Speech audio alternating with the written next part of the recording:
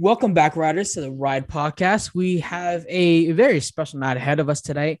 We got Jack Colgrave. Me and Ty were just randomly doing this podcast, and he just appeared. Like he got the Zoom code somehow, and yeah, it's like those. there. Did you guys ever hear that story of like it was like a university down in like somewhere in Central America, like I don't know, the middle of the United States of America. I think like Ohio or something like that. I could be wrong, but like they just had some random people come on and just like flash their junk and like a university in like a university meeting. Which let me preface, I'm currently not doing. I'm just chilling here in my for all you audio listeners out there, that's not happening currently, but I did our infill plans were the same. Like I got this random Zoom code from this random anonymous source, and they were like, come join our podcast. And I was like, here I am. Did you ever do the neighbor thing where you like call your next door neighbor on your number or whatever? No. I did. I got it, but like that's just too weird for me. Yeah. I'm not into those huge social media trends. I think the last one I did was the cold water challenge. I think the cinnamon challenge. No, way back when I was like 13 years old in my pajamas living in Vancouver Island, BC. Cold. Yeah, and like middle of winter, and I'm like, we're gonna go jump into the ocean, guys. And yeah, dude, Canadians, they're built different. I love Canadians, man. Good thing you got me here. No, it's funny because we do like to separate ourselves from Americans, but in all honesty, we're not that different. Like, yeah, there's maybe a couple different things that we say. We watch your guys' television a lot more than you watch ours. Mm-hmm. Other than that, though, there's nothing different. I mean, to me, most Canadians just seem like Wisconsin folk. That's my picture in my mind. What like the typical Canadian is like, but I mean, yeah, I don't know where I was going with that. I've never met Wisconsin, so I'll take your word for it. Anyone from like that, like Midwest, like I don't know, what would you call that, Ty? That like North Dakota, Midwest. Yeah, Midwest. Okay, yeah. Kind of. Yeah. Even though it's funny because it's actually not really like the West. It's more like Mid-East. Like Middle America. I don't know anything about the United States, man. It's like Middle Earth from Lord of the Rings. There's Middle America, that there is rest of America. Yeah, for us, it's like, I mean, this is my perspective as a Californian. It's like California, Florida, New York, and some stuff in between. Yeah. And Texas. Honestly, that me and my dad were talking about the US, and it's crazy how like, because I mean the US people in the US and like how we're taught growing up, we're kind of like secluded from the rest of the world. We're kind of like made out to think that we're better than everybody, which like as like me and Nico, like no, like we're definitely not. But like it's crazy to think that California is like it could be the size of like 4 or 5 different countries on another side of the world. Mm-hmm. Like, yeah. What the heck? You guys are different out there for sure. So what I'll look at you so stupid. I'm gonna be like, what brought you to Canada?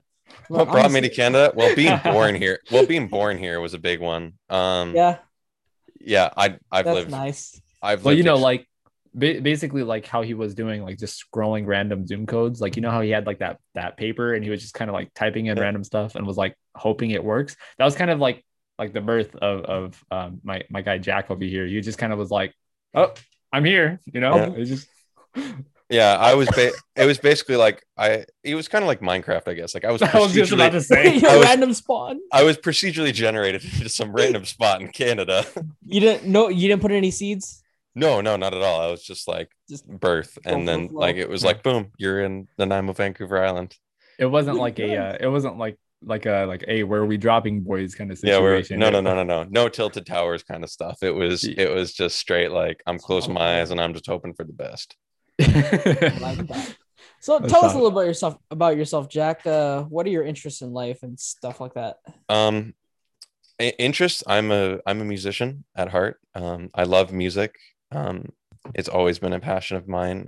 Podcasting. Really? No way. No, dude, crazy, right?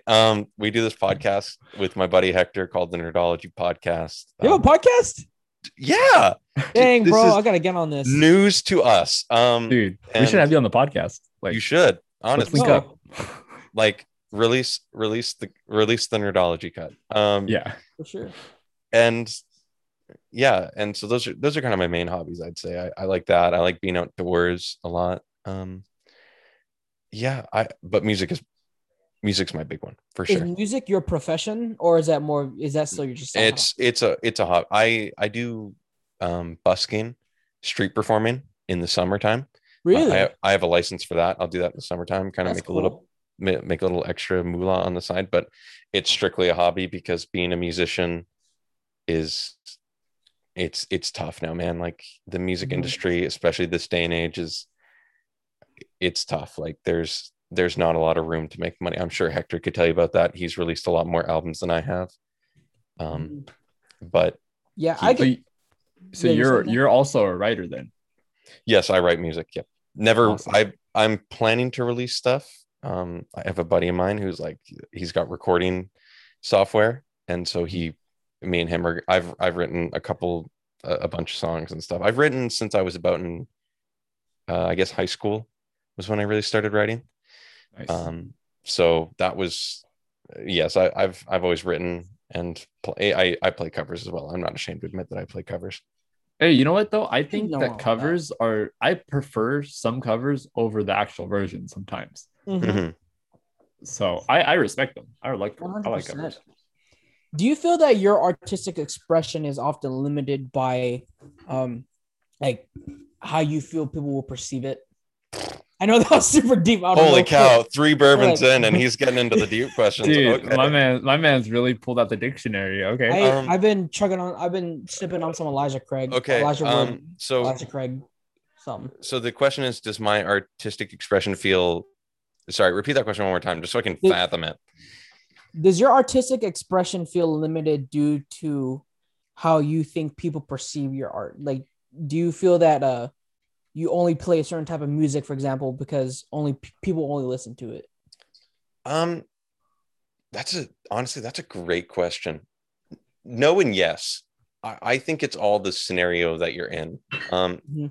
Uh, music and any performing art is tailoring towards your audience. Of course. What it's because it's very much you have to engage your audience. You have to play enough, and you will figure out what is liked and well received and what isn't. But does my artistic expression feel limited? No, it doesn't because every time I play is different.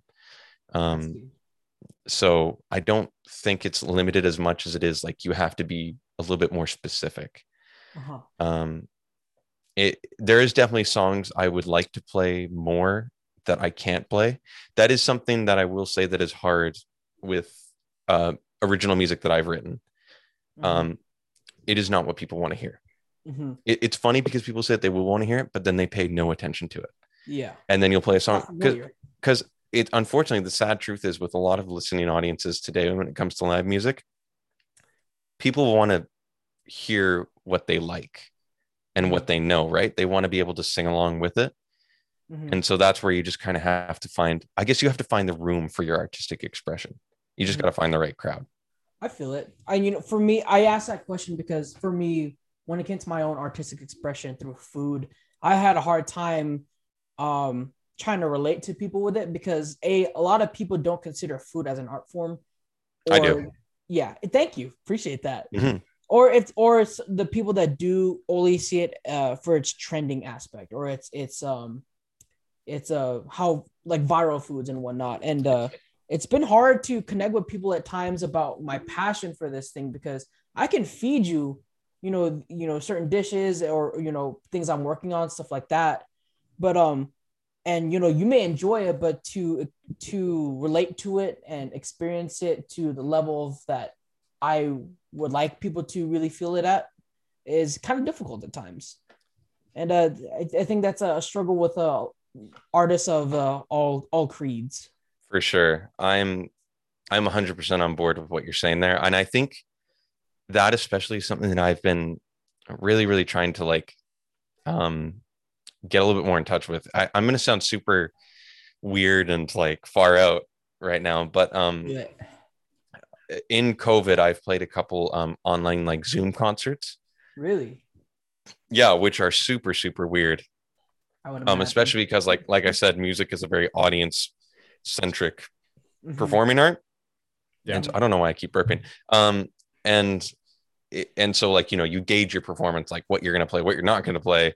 Is it going to be a slower song? Is it going to be a faster song based off your audience? But when your audience is literally just people on a screen, just like kind of silently clapping, very, very, very, very hard. Yeah. And It's so go ahead, Ty. No, yeah, it's kind of like I think of performers like comedians or like musicians who made a living off of concerts and stuff. When you have to do like these Zoom concerts, it is a different aspect because I was listening to a comedian who recently just started doing in-person concerts again, or sorry, Mhm. or shows, and that was one of the things he had mentioned was just like every once in a while you'd hear like that one person who would just like unmute and be like, I don't know, it's just some comedy thing, and you're just like, Yeah. well, like now I just heard you and everybody heard you, like, Yeah. you know, so it is definitely different.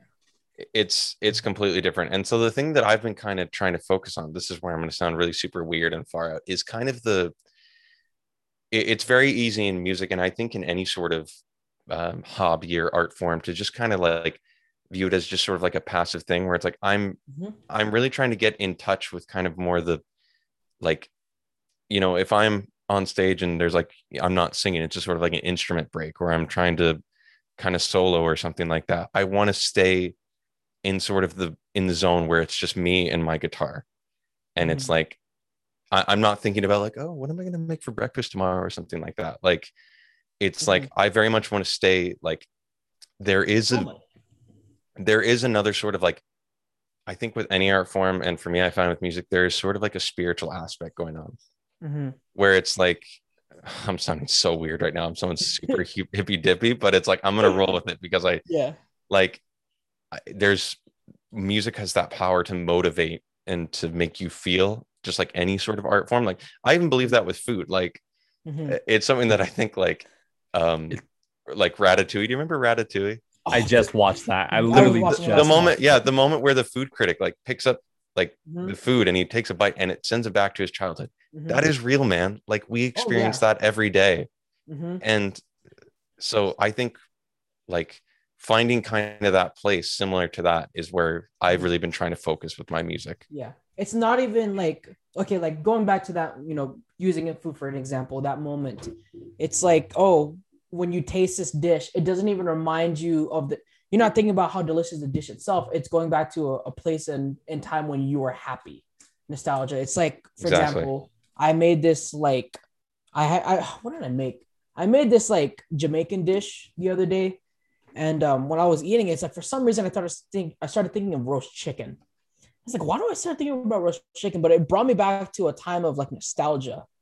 And that's at that point, it's how much I enjoy that dish. It wasn't the food itself, but how it made me feel. Same thing with music. Like music, you can really feel music. Yeah. Although it's only one sense, your ability to hear. When you listen to that one song when you're depressed or when you're hyped, like your whole body is like consumed into it. Exactly. Well, Yeah, it's something I agree with that. Ty, go ahead. that's the one thing that I wanted to kind of touch on was just that music is really anything that's a hobby can be a passion for somebody. And so Mm-hmm.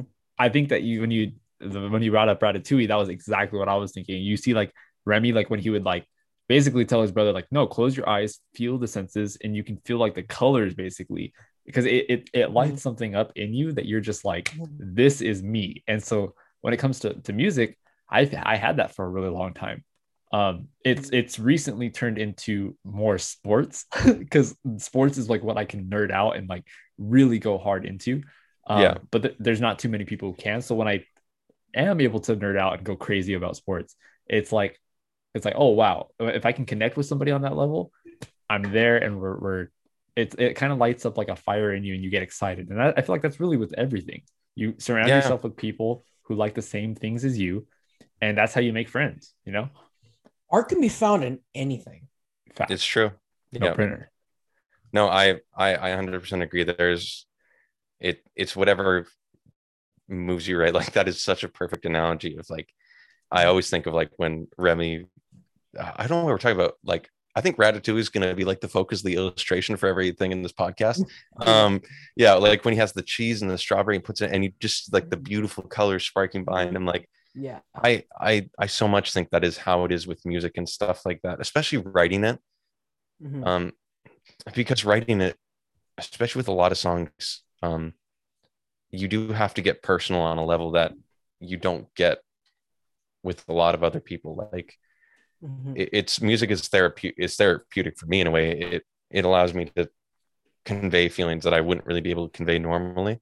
Mhm. Um, and so like, you know, and even just listening to it, it's just like that Well, ability to be able to just it expresses it for you in a way that you couldn't do better. yeah, Mhm. that's like why I like it when people when they specifically with music, and it does this with other things as well, but specifically with music, it has the power to move people to tears because of how music can be associated with another thing. For example, Mhm. when it comes to writing, like how you were saying, you do express it in a way that like it hits you personally, and you don't know if other people are going to feel the same way, but you just kind of throw it at the wall, and if it sticks for certain people, it does. If it doesn't, like it doesn't, and that's why there's so many talented writers, and I like that. And that Mhm. is why it is so scary to play original music, because Yes. if you're playing a piece that is close to your heart, you're just putting it out there, and people are like, no, that's like, what was that? Why would you play that? Like it it kills a part of you inside, man. Like it Mhm. hurts. Like it sucks. And unfortunately, I think that's very much become lost today. Unfortunately, that sort of that feeling that spiritual tether towards any sort of art form. Let's just use music for an example here. I think I just think that it's not the same as it used to be. I don't think people get it as much as they did back then. Like I think Mhm. a lot of people are like they'll listen to music for just the beats or Mhm. just the rhythm of it when they're not seeing the the aspect behind it, right? Like the pain Mhm. that the songwriter is trying to convey in the song or the joy that he's feeling. Like people are like, oh, it just has like a good tune to it. It's like, what's beyond that though? Like dig deeper, right? Mhm. And I think that's where it's like I very much lose people when I talk about music, because that's where I lose them, right? They're like, Mhm. it's got a good tune. And I'm like, but do you understand that song's about depression, right? And they're like, it's just got a Yeah. good tune. And I'm like, okay. It's like Yeah, you're saying, Ty? Go ahead. no. Go ahead, Nico. I actually need a second to look this up for a second. Gotcha. For me, and man, overall, with I feel that same exact way with art, but especially with music and food too, because um the thing that I struggle with is balance. Correct, right? For me, when it came to music, I feel the exact same way. I feel that a lot of people, I feel one of the things I feel like is a lot of people try to relate to music that they in the end just don't relate to. Like a lot of like gangster rap, like a lot of people love to play it and love to listen to it, and that's respect to that. But a lot of people don't understand the meaning behind the lyrics, meaning behind the song itself, and it's kind of how do I put it? I'll put it this way: I am tired of things going viral, in the sense that when things go viral, everything is just a surface layer about how cool it is, but no one ever goes deeper. And when it does go deeper, people, the people that like to explore how the depth of that song don't have the kind of background to relate to it and to properly have the proper viewpoint of said song. You know what I Yeah. mean? Or said art piece, for example. I don't really know how to explain that in full, but that's how I feel, especially when it came to food. Yeah. It's no, that's 100. Like I totally get what you're saying. I'm pretty sure most of the listeners are going to get what you're saying. Um, it's it's just some connection that's been lost now. And I think of like what you're saying, like going behind it, like what's behind that surface level, right? Like I think of Mhm. this band that I really like. They're Los Angeles natives. They're a band called Dawes, Dawes. Um, Great musicians. Kind of, they're Los Angeles natives. They're like kind of like I guess more California-esque rock, Okay. and they just released a new album, and they have this song in there called St. Augustine at Night, which is kind of about like growing up in this town in Florida, St. Augustine. Mm-hmm. and like kind of like life passing as it goes by. And in the bridge of their song, they just have this line that always just kind of haunted me. And I don't know why, but like I just remember hearing it for the first time being like, that is freaking brilliant. Like the line, it goes like, the Lord must really love us common folk because he made so goddamn much. And I don't know why, but I was just like, that's just mind blowing. Like that just, it conveys like so many different emotions in one sort of thing, like desperation, like confusion, and like, and then the next line goes, and if he just point the way to go, if he could just start speaking up. And like, you know, for us, it's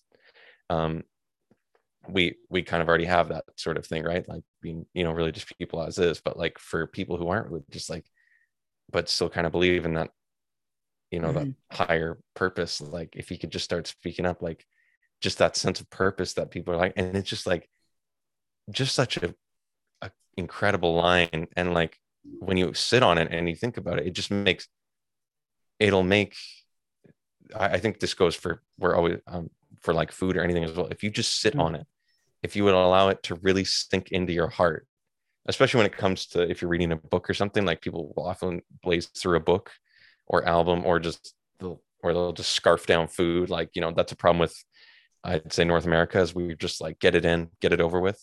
But in like, you know, France and stuff like that, like lunch is like a 2 hour long thing, right? Because they like to enjoy food. Like they like to let it sit. Yeah, savor, right? And that's something that our society here has no interest in doing, is like taking a minute, stop whatever you're doing, and just think about it. Think just honestly think about what you're feeling when it's happening, right? That's some of my. Oh, sorry. Yeah. Go ahead. We keep cutting Ty off, man. This is embarrassing. Dude, it is totally okay. The amount of times that we've cut Nico off in the podcast, it's probably warranted at this point. For me, the hard. This is why I struggle with Zoom, because I don't get those same social cues as I do when I'm in person, even though we're seeing each other because we're doing it on camera. But yeah, you were saying, Ty? It's all good. There is I don't remember what song it is, but there is this really, really upbeat song, and it's going back to earlier about how like much lyrics can mean. Is there is I don't remember the exact name of the song. I was trying to find it. But in the lyrics, it's like very, very, very upbeat. In the lyrics, he basically is saying like, this woman left me, and this is my problems, and da da da. But we're gonna like basically shake it off, and like the chorus is just like so upbeat that you're just like listening to it, and you realize these are the lyrics, but because it's in such a happy melody and in such a vibrant tone, you don't get the vibes that, oh, this is a sad song. So if you sit down and actually listen to the music and actually listen to the lyrics, you start to realize like, oh shoot, this is not an actual happy song. And he even mentions it in the lyrics, and I was trying to figure it out. And maybe writers who are listening, if you guys know this, I apologize, and you guys are probably tearing your hair out trying to like tell me, or maybe I don't know, say the song, like just say the song. It's the song. No, but like at the end of the song, I believe he mentioned something about like, yeah, and even the people listening to the song don't know the importance of the words behind it, but we're just gonna laugh and dance in the end anyways. And it just continues on with that upbeat music. And it's true, most people looked over this song and just didn't get the full message. And I really wish I could find it. It's really frustrating. But I'll throw this lyric out, because there is one lyric that I thought was really hard. And me and Jake talked about this a long time ago in a podcast. But I used to be, more so than I am now. I used to be a big Logic fan, the rapper Logic. And I mean, I really like lyrical flow and what's it called? What's the word that I'm looking for? Rhythm? I guess rhythm, but like I guess acronyms, and like maybe like just when people wordplay, I guess is the word that I'm trying to use. Yeah. Okay. And when they're trying to convey something about their lives. So Logic has a lyric in a certain song. And just to kind of like summarize it, I'll read the lyrics first, and I'll summarize how I interpreted it and how I appreciated the lyric. So he's basically, for background, he is calling out basically these different rappers who go and they try and make money and they're trying to live these lavish lifestyles and they're always iced out and drippy. And this is his viewpoint on it. He says, Daddy blew $20 million. He had to flex to be acknowledged. He in the club throwing dollars and now can't afford to get me to college. Right. So just that part right there. It's true. You see these rappers who are constantly working to flex and make their own money, and they have these kids and baby mamas, but how many of them are actually putting the money to good use? And that's what Logic is saying here. And that's what I really like. And then in the second half of this, he says, Daddy just want to be loved, just like everybody want to be accepted, because everybody wants to be accepted. But somehow he had neglected me and my mama for all of the game. Right. So he paints this story as like, oh, it's a dad, a family, a dad, a mom, son, and this whole family. And he's able to tailor it and make it like, oh, this is really what this is about. It's about the rap game. And that blows me away every single time I hear something like that. So that's my little geek out moment. Sorry about that. Very nice. So to completely derail, or not derail, but to completely go against everything that I just said I believed in. Here's my question for us, then, because this is something I think about a lot too in my own struggle to find the balance between how much people should care about my art, and that's how much do we as artists, how much do we have to consider how do I put this? Does everything have to have a deeper meaning, and when can we just enjoy something for just itself? Not at all. I don't think everything has to have a deeper. Music can just be fun. I have no problem with music just be fun. Mm-hmm. So where does the problem lie? I think the problem lies when you're getting too much into one side, right?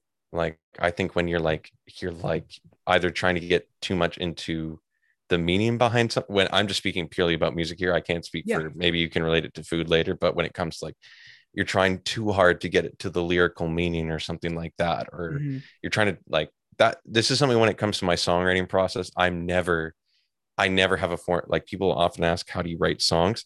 My answer is there isn't a certain way to do it. You will find your own groove to it. Like, forcing yourself to write a song is when you start writing bad songs. I find. And so it's like, you shouldn't force yourself to create a good rhythm or good melody or a good beat, or create deeper lyrics or meaning behind it. Just, when you start out, just let it flow, just let it come out naturally and edit it later. I usually will let songs sit for maybe a couple weeks and I'll think about it. I'm like, I got a better line than the one that I just wrote. So when it comes to that, it's like, just finding that line. Like, a good example I can think of is, I don't know if you guys have ever listened to Dire Straits. Have you guys ever listened to the Dire Straits? No. Sultans of Swing and stuff like that. It's like an 80s rock band, super, super great guitar playing. This song called Money for Nothing. And it's literally just like, he heard a guy complaining in a hardware store. He was literally just complaining about, like, hearing this guy complain about how easy it is for, at the time, MTV was blowing up, right? And he was just heard this guy at a hardware store complaining about, like, people making it on MTV.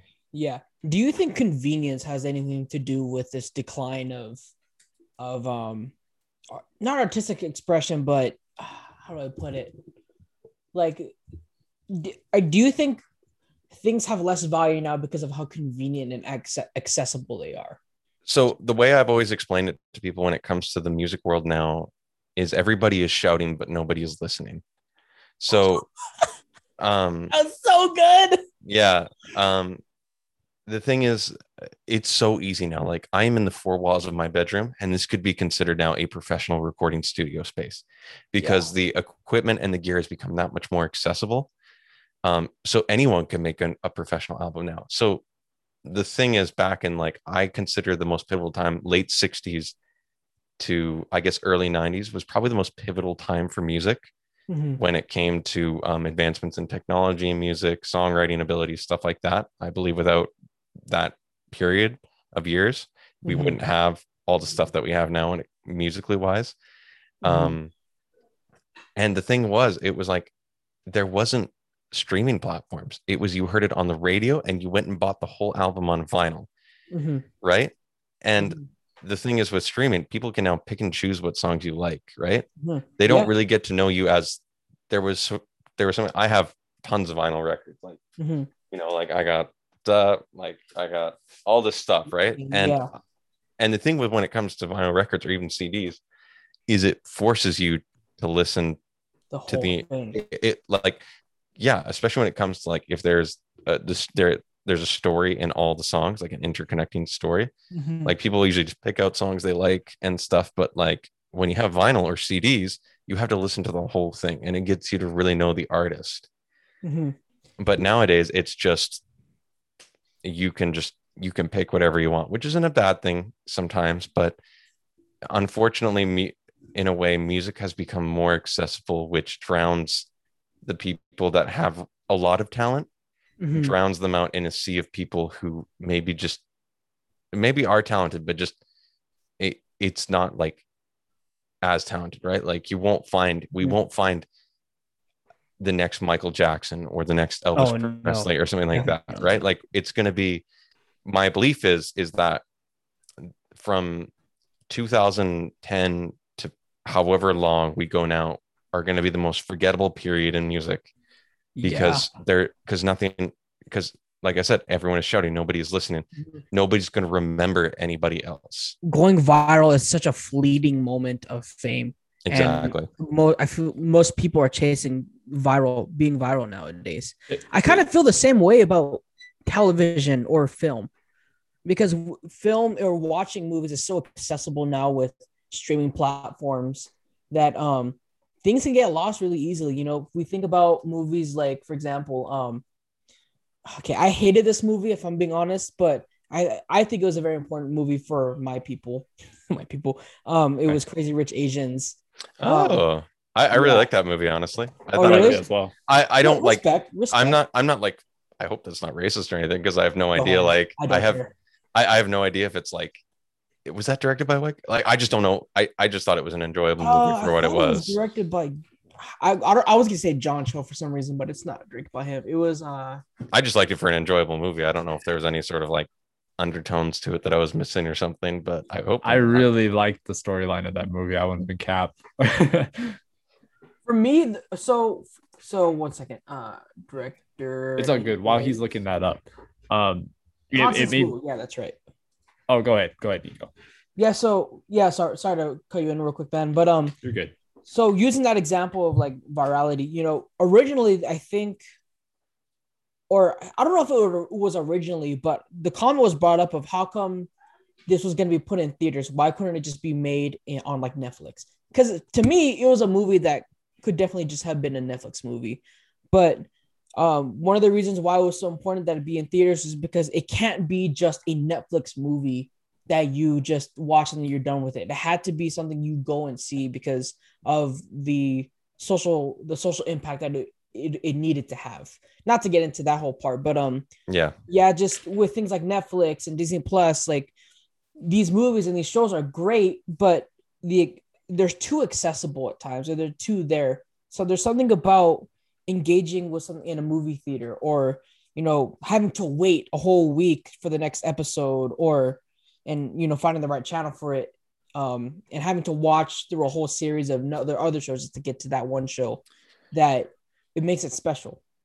Yeah, I will say that is something that the MCU has struggled with in the past. I think they're starting to get away from it now, is like every movie's got to connect to the next movie, right? Like I think they're understanding that they had that problem, so it's getting less and less now. I often hear the thing that movie theaters are going to become obsolete soon. I'm of the opinion that will never happen. Me too. Because there will always, like, I can still so vividly picture going with my two cousins, Brennan and Blue. If you listen to this, hi. And we're in a theater in Toronto, Ontario, and we're going to see Endgame opening night. It is midnight, and we get in there, and like I can still remember the rumble and the roar from the theater when Thor comes into Wakanda. Like Oh yeah, the ticket stubs. Um, I can still remember that. Like, there's an atmosphere that you can't capture at home, and that's why I'm like, theaters are never going to go out because No way. there's always going to be movies that are made for theaters and are going Yeah. to be that much more special in theaters. There's a reason why A Quiet Place 2 waited to come out this long. Yeah. You're saying, Ty? Yeah, no, I was just gonna mention on that part. This is something I've been sitting on for a while, and I'm really glad that you mentioned this because I just didn't know how to bring it up. As far as movie theaters go, I don't think that they'll just disappear. I do think that they'll rise in price though, because at a certain point, I think with all the streaming services that are coming out, HBO Max, Disney Plus, Netflix, all these, well, specifically HBO Max and Disney Plus, these are two companies that have had not an easy time, but have had a lot of success in their drops. So I think that because because a lot of companies that direct, like Legacy or like whoever's necessarily like dropping the movies, they a lot of their sales can come from movie theaters. So I think that because now that they figured out, oh well, we don't really need ticket sales anymore, like we can drop it here. I think movie theaters won't get obsolete, but movie theaters will have to ramp up their prices because people want that experience. I'm with that. Yeah, that makes sense. I don't see that happening though, because because these movies, they will put them to theaters before they put them on streaming services. Yeah. Like Netflix has a deal, I think, with HBO or Warner Brothers, something like that, where it'll come out 2 years. It'll come to the Netflix 2 years after the movie comes out in theaters. Netflix and HBO. Or maybe just Warner Brothers. I don't know. I have to look again. I'm not too sure. HBO has been in the game for a long. Netflix has been for a while too, but HBO is the original like pay for. Yeah, I remember people saying that Disney Plus was going to cripple Netflix, but never going to happen because Netflix will always get Netflix. I'm glad has kind of started to go towards their more original stuff, which I am super glad about. Like, I've been a fan of their original stuff ever since Daredevil. Like, what a phenomenal, like, I don't get a chance to talk about it a lot, but that is the best definitive superhero anything, I believe, since Spider-Man 2. I think that show has been like, when that like, I remember like the like just the opening shot, like the opening 5 minutes where it's just Matt Murdock sitting in a confessional booth, just like it just the dialogue, man. Like, oh, it was just the dialogue, the cinematography, one of the most beautiful things. I love long takes and I love pans. I love keeping shots in frame. And like that's why I like Taika Waititi so much as a director, and he's my favorite at the moment. But man, the way Daredevil was filmed, one of the most just beautiful things I've seen. I remember getting to episode 3 and the long take, the first time I ever saw the long take hallway scene. Oh my god. And I just remember being like, I think I rewind it and watched it 3 times just on Netflix, and I was just like, it was one of the coolest things ever. Like, I know movies like The Raid and Old Boy had done it kind of like like it had done it. I'm talking about those movies one of these days. And it had done it probably arguably better than Daredevil, but Daredevil brought it in with such, like, it felt so nice after we've seen movie after movie of Captain America, Iron Man just barreling through goons like they're literally just like pillow feathers, like just swiping them as, like, you know, it's like it was like a giant pillow fight for them. And then seeing and then seeing like towards the end of the fight, you're seeing Daredevil ragdoll himself at goons. Like, he doesn't care about his form or anything like that. He's just like, I'm throwing my everything into the punch. Like, and if this guy doesn't go down, guess I'm doing it again. And you could see him get tired too, man. That's the thing. Yeah. I love that first shot because it doesn't show us the whole fight.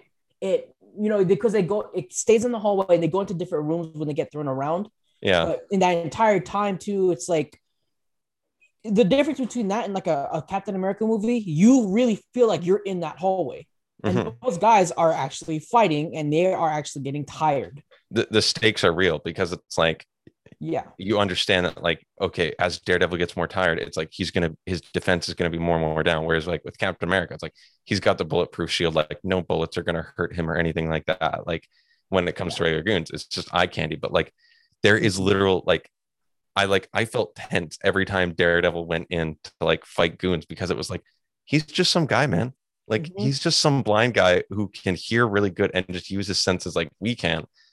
Yeah. And so yeah, and I love, like, they were so creative. The director Matt Shackman on Mhm. the show, he was so creative with, so how they would do it is, so for when he went into the first room, Mhm. they're like kind of like the intro to it, like when he was walking, he put his hand Yeah. against the door, he busts into the room, we don't see what's going on in that room, Yeah.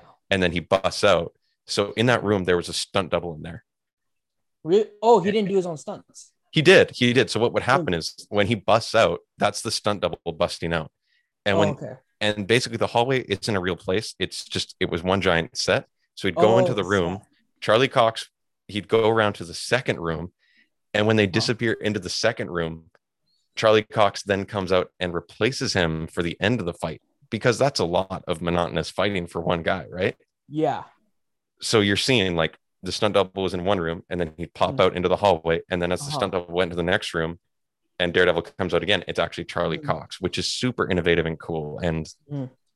I'm so I was I wanted to kill somebody when they canceled that show. Man. But at the same time, too, I think it ended at a good place. I mean, they left with the whole bullseye cliffhanger, but Eh, for me, yeah, they had yeah, so much. They had so much more they could do, honestly. And it was, yeah. yeah. I don't know. Ty, we haven't Um, let you talk at all. Ty, what's going on? No, What's going no, no, on in yeah, Ty's no, brain? you're good. I'm sitting here. I'm sitting here admiring because I personally haven't watched Daredevil.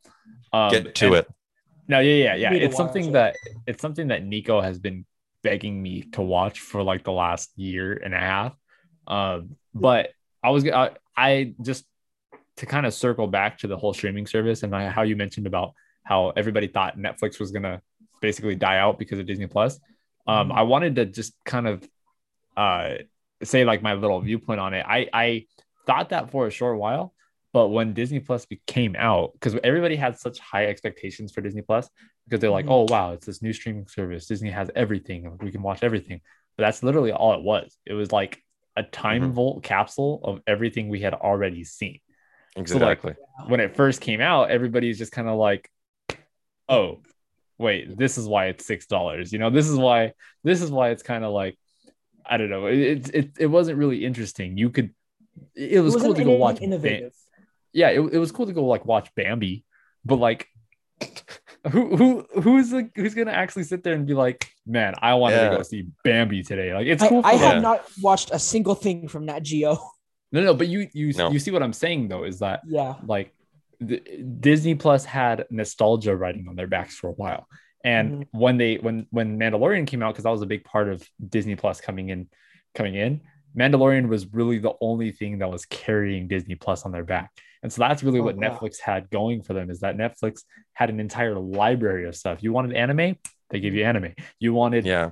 drama, horror, got you. You Yeah. wanted animation, like they're The original it's not movie. just one genre. It's everything, and that's Yeah. what I like about Netflix. Yeah. Mhm. Thankfully, Disney Plus got smart and they just decided to buy out Star, which was like a really small streaming service, and they just basically implemented it into theirs. I Mhm. remember. Which is really weird to see, like, like Deadpool or something like that sitting like Mhm. right next to the kids section in Disney Yeah. Plus. Yeah. But like it works, I guess, because I think the majority of Disney Plus comes from their original shows, right? Like those shows have an immense amount of pressure to, like, because those are what are going to keep the subscriptions around, that weekly format of like you got to wait the next week to get the episode. Right. And so without those shows, I don't think Disney Plus would be doing it as well as it is. Mm-mm. Oh, Not at for all. sure. I mean, I think that kind of like what Disney Plus has going for it right now is the fact that they are not releasing the entire show all at once. Like they're doing the weekly basis thing. Like take Bad Batch Mhm. or take Mandalorian Yeah, or it's a it week. works and it works and it doesn't. I feel. Yeah, yeah. I feel like you either make a lot of people buy your subscription or you lose a lot of customers. It's not really Yeah, like I don't know. It's kind of like a weird balance. I feel like you gain more customers than you lose, just because most people are so interested into the story yeah, they don't want to like and cancel their yeah, subscription. and what's going on? Yeah, that's completely true. Yeah, I mean, I've got total brain lock here. Definitely, I'm not a huge fan of Disney's Premier Access program. Me neither. That is a that is Yeah. that is something that they need to figure out, and they need to figure it out quick, because that, what a kick in the balls that is to any Disney Plus like subscription member, because it's like, oh, you want to see this movie? Well, you It's got to like pay an EA. extra. You got to pay an extra like $20 to see this movie on top of your $7 subscription a month. Like, Yeah. get out of town, you guys. Like, I don't. especially in this pandemic too. Like when they I remember when they did that with Mulan, which was such a dumb movie. Oh my God. gosh, Started. what Most disappointing thing ever. Beautiful. trailer. Lion King was more disappointing. But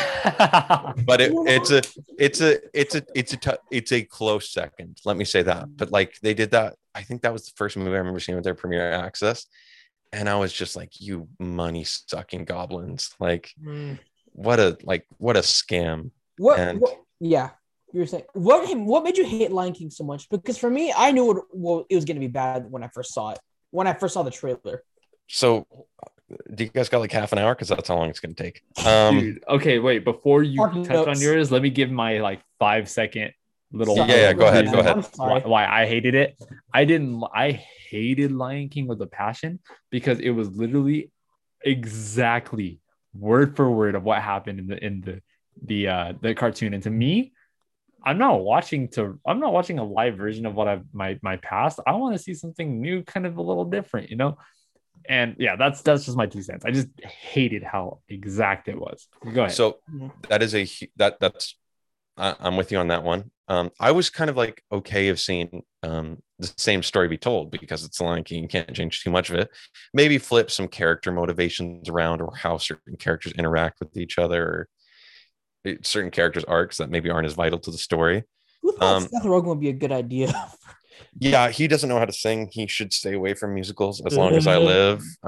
Restraining orders should be put on him for like, all musical theaters in New York should put Only restraining thing he orders do on right him. is his laugh. Yeah. Hey, his laugh is a memorable one. You hear it from a mile away and you know exactly who's laughing. Oh God, it's him. Anyways, the biggest problems for me were just stemmed from its like a lack of originality, I'd say. So when it comes to plot, but also artistic wise, like all the I Just Can't Wait to Be King was one of the most memorable musicals from the original one in was it 98 or 89? It's one of those two. And 89, I think. 89. Okay, cool. And like just how vibrant it was, and like colorful, like it was just like your eyes were glued to the screen and you were just loving what is happening. There wasn't that in this movie. Like they really like they put themselves in a tricky spot by trying to make it quote unquote live action, although nothing's live action about lions talking. Like, you guys are idiots by There's calling no it emotion that. in the faces of That's the animals. so that's another thing as well. Like Simba dying was like I grieved Mufasa? for days when Mufasa died. Sorry, Mufasa. Like I grieved for days when that happened in the original one. But in this one, you don't feel it because you can't tell if the characters are feeling it. It's like they either look bored or they just ate a lemon. It's bored or sour. Like those are the only two emotions. Another thing that I hated was Beyonce in this film. I get a lot of hate for saying that. But let me just say that she does, as opposed to the Nala in the original movie. The Nala in the original movie was definitely, she was a plot device for Simba for sure. That's why she was there. But she didn't feel like it. She did feel like her own character, very independent, like something like that. Kind of like, two friends whose destinies are intertwined. Yeah. But they kind of like, they don't like that idea. But in this movie, it's like she is useless. She is, she's a great singer. Don't like Beyonce is like, she's got one of the most God-given voices of this, like, I don't know, millennia. And but in this movie, she was literally there to, the one thing she did, she said, like, I think about the final battle at Pride Rock, where it's all the female lions and stuff, and Beyonce jumped, like, like Mufasa gets in there with like what is it, Scar. Yeah, and they start going at it, and the hyenas start mad dogging like all the lady lions. Yeah. And Beyonce has to literally command them to go attack. Like, right. First of all, she's not even in command. Like the queen, Simba's mother, is there. Like she should be the one shouting that order. Second of all, why do you need a command to do that? Like when you see someone squaring up with you, you better square up. Like you don't need your homie to be like, all right, boys, get after it. Yeah, like we're gonna go have a Donnybrook. Like, don't stand on the sidelines watching. Yeah, like get after it. Like there's in street fights, there's no such thing as a fair street fight. Oh yeah. Yeah, and she's such a terrible voice actor, unfortunately. Like her lines were delivered so, like, I feel like I was being hit over the head with a brick every time.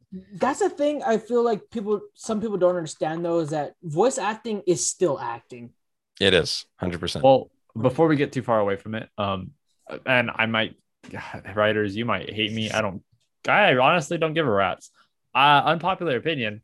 I actually am not a fan of Beyonce in any context whatsoever. Me neither. I've never cared for her music. I think she's a great, talented singer, and you can acknowledge talent where talent's due. But I cannot listen to her for the life of me, no matter what era, no matter post Jay-Z or pre Jay-Z. I don't care. I don't care about Beyonce at all. She got a couple bops. Don't get me wrong, but same.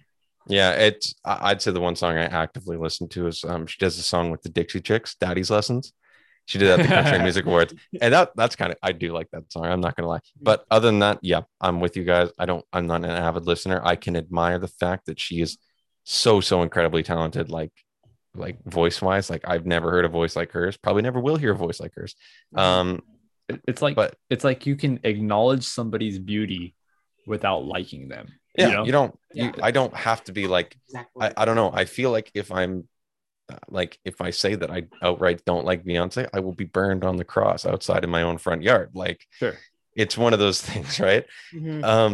But yeah, man, I just don't think that. And it's funny too, because Jon Favreau, the guy who made Mandalorian, he made The Lion King. That is what's just like that thing. Like it, like I spent waking hours thinking about that. Like how do you stoop so low? Like how do you let Disney, like how does that? I just don't get it. Honestly, like to this day, I don't understand. It's my man's was just down bad. This man worked on that movie for like 3 years. Yeah. 3 years. Did they have a gun to like change a thing? Were they holding his family hostage? Like, I don't get it. Like it's Kathleen Kennedy. Yeah. Like, did they how much of a drug addict was he that Disney was holding it over him? Like, you must make this movie or else we release the photos. Like, I remember when Lion King was getting like pushed, it was the focal point of everything. Everybody was talking about Lion King. They were like, man, this movie's about to be the greatest ever. And I felt like when anything gets that much hype, you're already kind of expecting like, oh man, it's setting itself up to fail. Yeah. So the huge marketing point for this movie was the fact that it was like for this new younger generation of kids who never got to see the original one in theaters. They can now experience it in theaters. 2 reasons that sucks. Number one, they don't get to experience the majesty that is the first one. Number 2, you're introducing them to what is a far inferior version of a already great movie that you could get at home on a Disney Plus subscription of $7.99 a month, as opposed to a ticket for 4 tickets for a family to a movie theater, which is like total of like, I don't know, $80. Like, yeah, I don't know. It just seems like complete utter baloney to me. Yeah. Going on the topic of advertisement or marketing, Mulan. My gosh. You had everything right in that trailer. Everything about that trailer was beautiful. That trailer told you this is not a princess movie. This is a war movie. And unpopular what did opinion, they give me? I really liked Mulan, but it's okay. I actually really did. So send me your address so I can come over to your house and fight you later. No. Like I think if you're going into it, Perfect. I think if you're going into it like not expecting anything, I think it's a pretty good movie. Personally, here's my big problem. Where's Mushu? Dude, that's true. That is true. Where's Mushu? Why is the color of the movie? Why is he not in there? Like, why is the guy who gives life to the movie? Like, why is he not there? Number 2. Sorry, before you get onto your number two, the moment I Yeah. noticed that Eddie Murphy was not in the movie, I was already like, well, no expectations Yeah. anymore. Here's my thing. No, wait, no. Wait, I want to hear Jack get to his number Oh yeah, two. Go ahead. Sorry, I just was right there, gonna you're done. say like it was like I don't know why they decided to like. First of all, there's huge political things Undertones. surrounding the film that Yeah. I'm not even going to touch on because Sure. not my thing. But those are a huge issue if you know what they are. Yeah. Anyways, but just with the movie itself, like the weird like witch lady. What? Well, I don't. First of all, don't understand her character. Yeah, I don't get her. I didn't. I don't know why they didn't just. I don't know why they just didn't stick with the Huns. They were an opposing villain in the first movie, and it lacked like the scene that I always remember from the original Mulan movie is the a girl worth fighting for song. Yeah. And like, you know, that's all happy and cheery, just in a great movie. And it just cuts to a horrific aftermath of a village that's been destroyed. Mm-hmm. Like, I just remember that subtle change of being like, as a kid, even being like, oh God, we're not in Kansas anymore. And Mulan was like, I don't know, they changed everything about her for the worse. Like the whole thing with like, she can harness her chi. What is she? The Iron Fist? Like, they missed the whole point of like what made Mulan special in the first film, which is like it's like like the whole thing, like a woman can do what a man can do.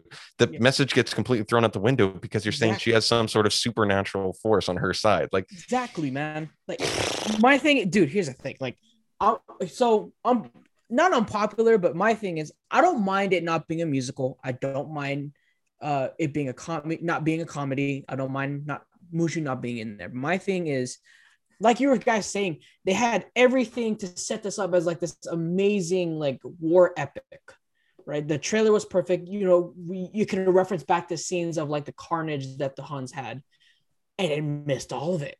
The strength that like the amount of like work that Mulan had to put into in the first movie to get to that level, and she ends up being the best out of everyone because of her own strength that she had to build up, that she had to learn, gets thrown out the window because it's freaking she. Yeah. And the other thing too is like a big part of Mulan, the first movie in Mulan was, you know, at the end of the whole thing is like honor, right? Regaining my honor, regaining my family's honor. But at the end of the movie, the father puts away the honor and just says, I just want my daughter back. But in the end of this movie, you restored our honor. Yeah. Like, you completely missed over like the whole point. Yeah. Another thing too, just from a technical standpoint, the fight choreography was terrible. The wire work was terrible. Like, it tried to be Crouching Tiger, Hidden Dragon, but failed so hard. And you had Donnie Yen in this movie. Donnie Yen and Jet Li, the Ip Man, the Ip Man himself. Yeah. And like, I don't like. It was just like terrible. I didn't feel anything in this movie. Like, I thought it was the funniest death when the witch lady died. Like, the hawk just flew through the air. She's like, oh, and then just died, and like just in her arms. And I was like, well, you could have like, I don't know, changed into human form and like reflected there. Like, that seems within your ability. Or even like the Huns, like Bori Khan, like he's like the descendant of Kublai Khan. His name even starts with the like beginning of boring. Dude, like, why'd you die so easily, cuz? Yeah, like oh my gosh, I don't know. It was terrible. The live actions have not done. Disney should just stick to original ideas. Are there any live actions that you guys like? No, not one. Oh, that's actually a really good question, because I gotta look, because I want to say, my instinct is to say no. So I know that there's a Dumbo, there's a Mulan, and there's a Lion King. I didn't watch Dumbo. I didn't watch Dumbo. I had no interest in it. Yeah, neither did I. Lion King was terrible.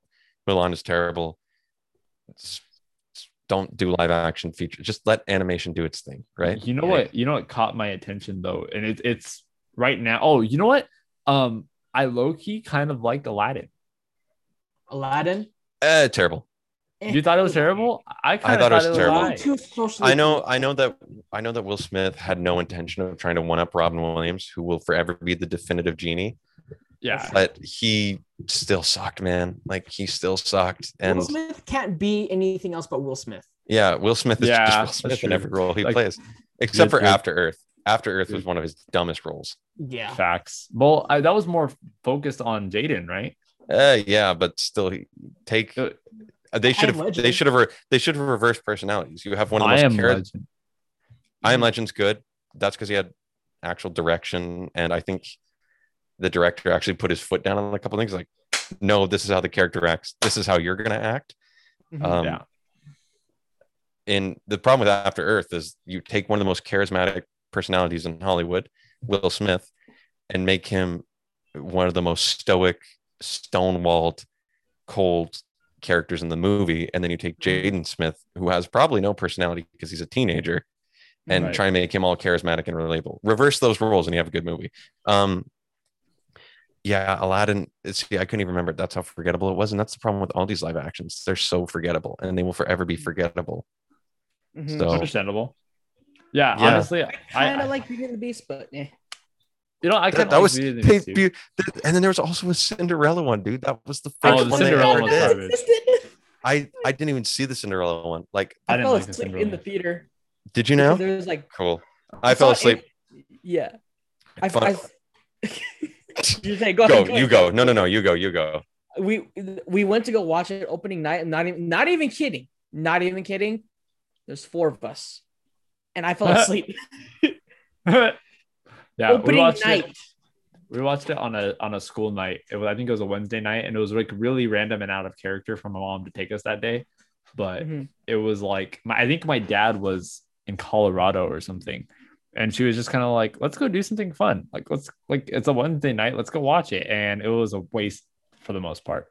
Yeah. I remember kind of liking it, but not really being like, I don't. When people say Cinderella, I think with remakes, I think some directors' goals is to make people think of like, okay, when you think of this movie, you think of their movie, right? So when you think of Cinderella, you still kind of think about the original Cinderella. You don't really think about like, oh wow, this remake is still here. I kind of pushed that out of my brain that was even a thing. I forgot it was even existed. Thanks for reminding me, Nico. Yeah. I did that, but whatever. There you go. There you go. Yeah, I was just gonna say I fell asleep in Man of Steel.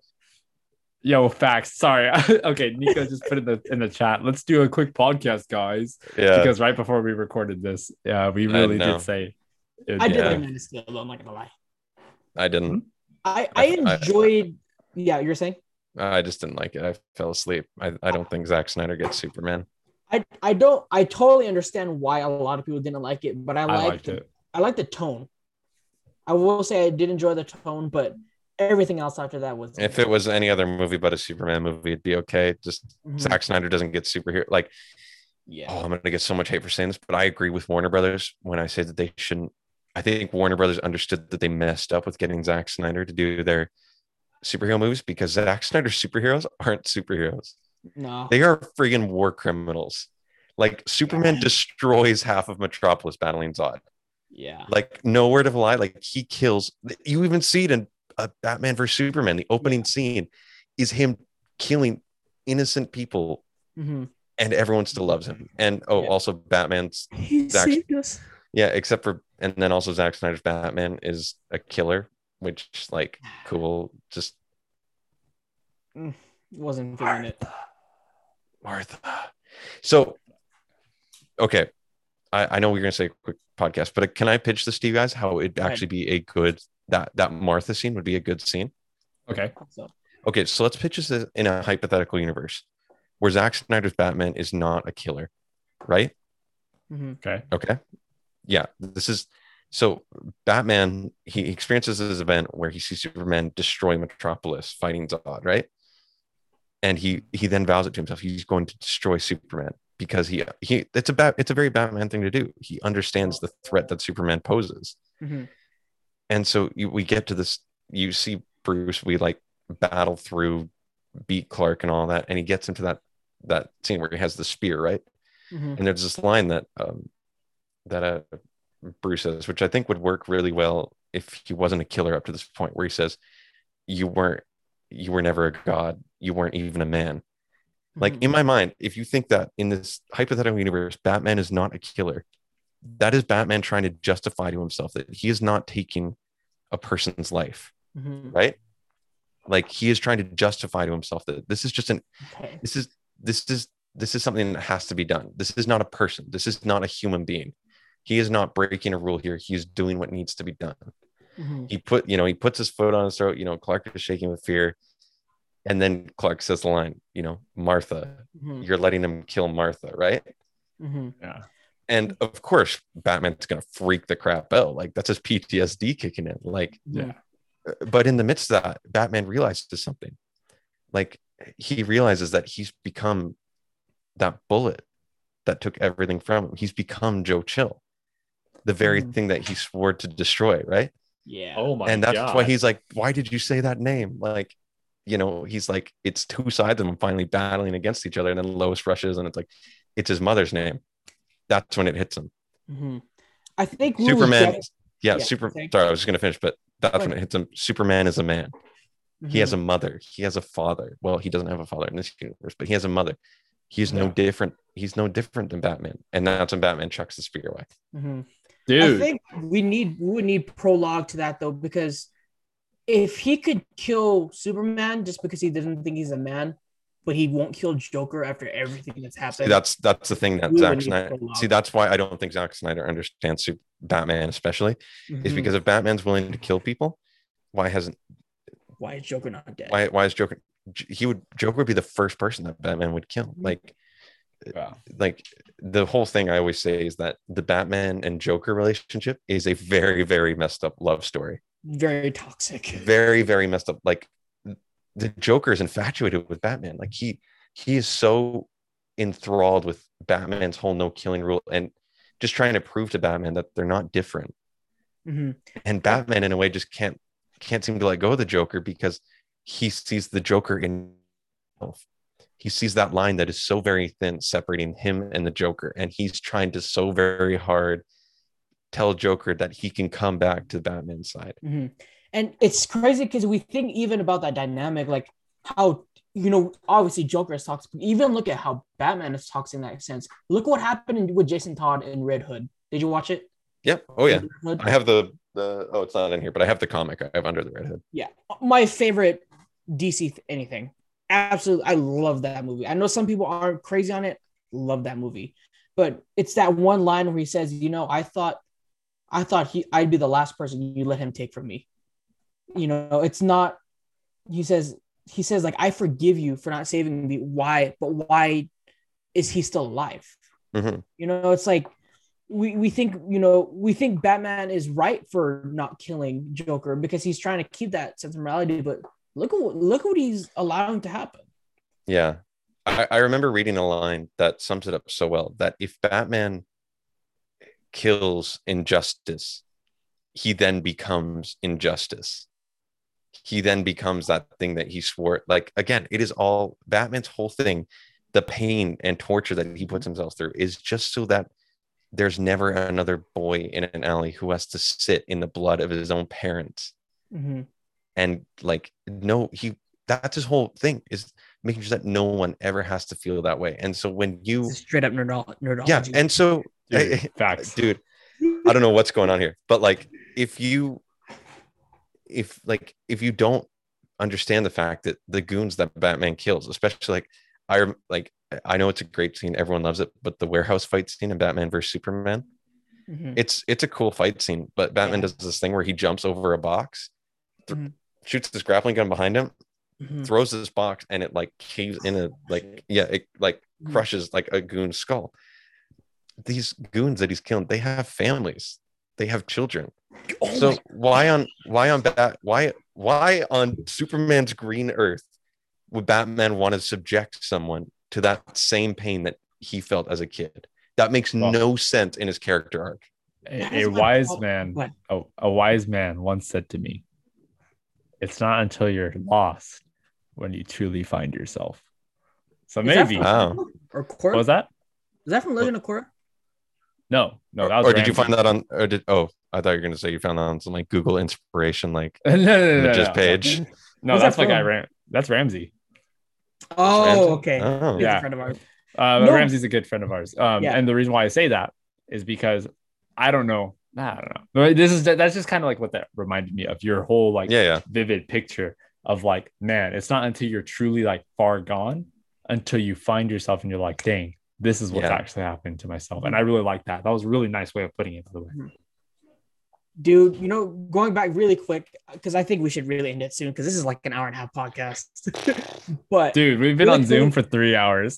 I've been on I'm okay with it. I'm okay with it. Yeah. Dude, what? No, but going back to the goon thing, this is why I can't watch action movies anymore, man, because there's, you know, I'm all about nuance and the other side of a story. And why there's so many, why is it so okay to kill goons? Like, people, you know, what if these guys, they're not bad? What if they're just there because they need a job? Yeah. Straight up. No, it's and that's something that I don't think that we're ever going to exploit. It's literally, they're just things for people to hit, right? So I've always wanted to make my own movie or write my own script, and that's always been the premise of what I wanted to write about. I've always wanted to have an kind of like, I want to pitch this to Hector, but like have a Batman short film, but from this perspective of just like an average day criminal. Like, and then kind of have like, you know, criminal going through the motions in Gotham, and then like the final, I don't know, scene or whatever is like, boom, lights go out, and then you just hear all your friends just start getting picked off one by one stealthily by Batman. Yeah. And then the final thing is you just see like white eyes in the darkness, and then just Batman lunge towards you, and then that's where like cut to black. It would you know, it would humanize a little bit just kind of the people that Batman is beating up and stuff. Which again, if he's beating them up, that's fine because they just go to the hospital. But if he's killing them, it's a completely different story. Yeah. Right. And it's like, yeah, I just don't. And it made the Snyder cut of the Justice League that much harder to believe. I don't think like there's nothing redeemable about this Batman. Like, like, and the fact too, which really something that really bugged me, is that Batman works with Commissioner Gordon. You see him in a scene with Commissioner Gordon. Commissioner, by the mother freaking book, Gordon would work with a Batman who brands and kills people. That right there makes no sense. Like when we think to like the Killing Joke or something like that, where the Joker tries to make Commissioner Gordon go insane. Yeah, but he doesn't. He doesn't go insane, and he wants Batman to arrest the Joker. He doesn't want him to kill him. But does Joker kill him? Yeah, he doesn't. The Joker, like legitimately, like he paralyzed Barbara Gordon, his own daughter, and Commissioner Gordon is still like, this guy is going to jail. He is not going to die tonight. Like, no sense. Just makes no sense. That is why I'm like, Warner Brothers, I think they made the right call with not letting Zack Snyder come back. I know I'm in the minority when it comes to that, but I think they realized that Zack Snyder was not making heroes. He was making war criminals. So I want to go way deeper into this, but it's pretty much neurology at that point. We got to say true. something. It's true. Yeah. So I know. My last little point before we wrap up, when it comes to the Snyder cut, because I didn't actually watch it. I felt like it was too long, and by the time I was getting home from work, my dad had already started it, and I was like, man, I ain't trying to sit through this. Like, if he's already like half an hour in, I'm not trying to like join in at an untimely time. But from what I've heard, it's not really worth it to go back and watch it. But from what I saw, because I obviously walked through the living room when my dad was watching it, dude, what the heck was up with the camera? Like with the whole like 3-4 shot angle, you know, like, or what's it called? The framing, the aspect ratio. I think. Yeah, that was Zack Snyder's own thing. He said like it was to make these icons appear larger than life. Like, you know, like these gods appear like, you know, like they're big and they take up the whole screen. Problem with that is when you're making an action sort of like superhero war epic, not seeing what's going on the entire screen when you could utilize a whole frame, like a regular cinema aspect at a movie theater, like it very much feels like you're missing out on a lot of the action. Even though you're not, like everything is tailored towards the aspect ratio, but it just feels like that. And another thing too, I don't know if you guys noticed, but I sent it to Hector. We talked about it on our podcast. 20% of this movie is in slow motion. Yes, I did. I heard you talk about this. 20%. I didn't hear it, but I know what you're talking about. I don't know why, but like too much. It made the final Flash scene where he goes back in time. We talk again. This is all stuff you can go listen to on the Neurology, but I talk about how it made it so much, like it just made it redundant because it was just like another like, are you kidding me, Zach? Like Jesus, Zachary, like enough with the slow motion. Like Yeah. that was my whole thing. Yeah, Zach I don't know what I guess there must be a slow motion fetish there or something, but like Zachary Edward Snyder needs to back off. A good slow motion scene is best used when it's unexpected and catches you off guard. Right. The Quicksilver scene from X-Men Days of Future Past. Yeah. Yes. That was great. It just fully immerses you, and then you're just like, yeah, word. It That's had tight. It had style. It had flair. It was like you got to like see him set up like all these goons to like all these like guards to hit each other, and then it goes back to full speed, and you see the aftermath of it, and that's good. Not only that, too. Oh my, yeah, you're saying. It's all good. It's all good. Dude, Ty, I'm so sorry. Me and Nico have been like, we've been ragged on you on this podcast. Don't even trip. I appreciate it, because when I go back and listen to it, I'm gonna be like, man, these guys are bringing up some good points. Just because I won't lie, there's been a couple of times where I've zoned out. I'm watching a hockey game at the moment. Oh yeah, which one are you watching? Which one are you watching? Oh boy, here we go. The Golden Knights and the Avalanche. The game's already over, but I'm currently rewatching it. Okay, and I watched the Winnipeg Jets and the who is it? The Oilers that they're playing. Did you watch Maple Leafs and Habs? Yeah, that was a bad one. That was a horrible blown lead. My cousin Brandon, he's a Maple Leafs fan. I really felt for him. Oh, tell him I was praying for him. Yeah, it was rough, man. I don't want to get too much into that either, because like I said, we gotta wrap up. But like, rough. Oh dang, I don't remember what I was saying. Oh, it was about the slow motion thing. When it comes to slow motion, like if you're having it too much, it's almost like when somebody says a joke, right? Let's say like I said a joke and it didn't quite land with you guys, and I just like kept repeating the joke. Like that's kind of like what the slow motion feels like if it's too much. It's just like, dude, it didn't land the first time. That's why I can't watch The Flash, man. That's why I cannot watch The Flash. It's all slow motion. Yeah, the Flash. Yeah, I can't speak for what the Flash is like now. Flash makes sense though. Flash makes sense because it's a fast character. Yeah, it's fun. But even so, it'd be kind of fun to see like just a couple scenes where it's like the Flash like just do something really quick and you don't really know what happened, but it's like it just happened, right? Yeah. But yeah, the Snyder cut isn't for me. Snyder isn't for me. We're in the minority here, but yeah, we really got to wrap up. So yeah, all right, writers. Well, thank you for listening. I gotta piss like a racehorse right now, dude. So. I walked out earlier. I had to pee. I won't lie. But all right, writers, thanks so much for listening to the Ride Podcast. Writers, if you really listened to this whole episode, what is wrong with you? Kudos to you. Yeah, kudos to you. Thank you for joining me on this journey as well, guys. Thanks for doing this. This was awesome. Thank you for coming on today, my guy. Yeah, it was awesome. We'll have you on again for sure. This is a lot of fun. And then just for reference for those, if you did listen to the whole podcast at the beginning when we were joking about doing a podcast with him, we actually did record a podcast with him and his co-host at Nerdology. But you guys will see that. You guys will hear that in the coming future. That's going to be an awesome podcast. But Jack, love you, man. Thanks for joining. Yeah, thanks for having me, guys. I really appreciate it. If you guys ever come to Vancouver and need somewhere to stay, just call me. Thanks, bro. Not all the listeners, but just you guys. Yeah. Thanks, man. I don't run a hostel. All right, writers. Take it easy. Love you. Sleep well. Drive safe. Good night.